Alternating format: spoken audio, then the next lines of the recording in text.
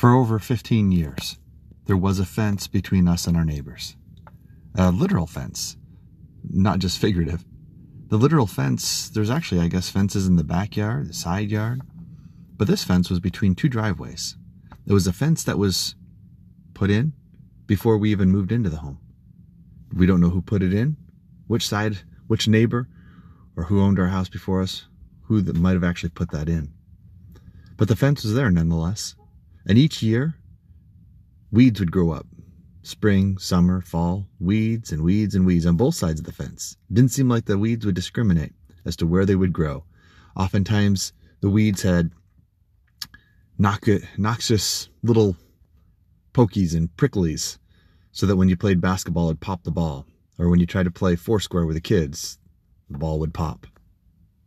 Then one day, a teenager from the other house mentioned to me that maybe it's a good idea to get rid of the fence altogether and have one large driveway where we could play foursquare with different families or basketball. Well, being a basketball fan, I thought that was a brilliant idea. And so in talking with the owner of the other house and with my spouse, we decided to take down the fence. Not quite as historic as taking down the Berlin Wall in the late 80s, but for us, it's made a huge difference. Taking down the wall allowed us to cement in where the post had been, thus creating one large driveway. It made it easier for both families to get in and out of cars without hitting a fence with the doors, or having to avoid the fence and park in a very tight manner. Parking was made easier. Weeds no longer existed near the fence line. This chain link fence, now gone, provided a much better and cleaner look for everyone. On both sides, both houses had a better overall view in the front yard. What else happened? Well, sure as shooting, one family, our neighbors, bought a wonderful basketball hoop. And we started to have a bigger court to play. And then we bought a better, bigger basketball hoop than we'd ever had. And just a few days ago, the neighbor boys, two little boys, 5, 6-year-olds, decided to come over and shoot on our hoop. Actually, we invited them. They came over. I got beat in horse by a little 5-year-old with a really good shot. We had so much fun. And I think there's going to be many more basketball games. There's going to be much more openness. We took down the fence. But here's what I'm talking about. We took down a literal fence. Figuratively. What are your fences with your spouse? What are your fences with your children? What things do you need to do less of? And maybe what things do you need to do more of?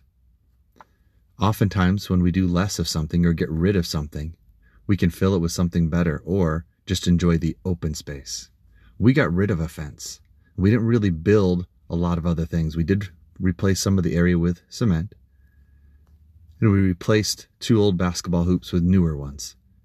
But that open space has allowed for an openness between 2 families that has never existed in such a profound way. It's allowed for more love, more time together as families, because we took down a fence. I don't mean to suggest what fences are in your life, but there are some general fences that we may want to consider. Forgiveness, making sure that that fence of anger, resentment, that we actually tear that down and allow forgiveness to thrive in the open space. Tearing down fences of selfishness, of self-centeredness, tearing down fences of unilateral decision-making, making one partner, one spouse, making all the decisions about finances, about intimacy, about child rearing. Make sure that you're tearing down the fences so the open spaces can thrive. Open spaces like love, kindness, patience. Good luck.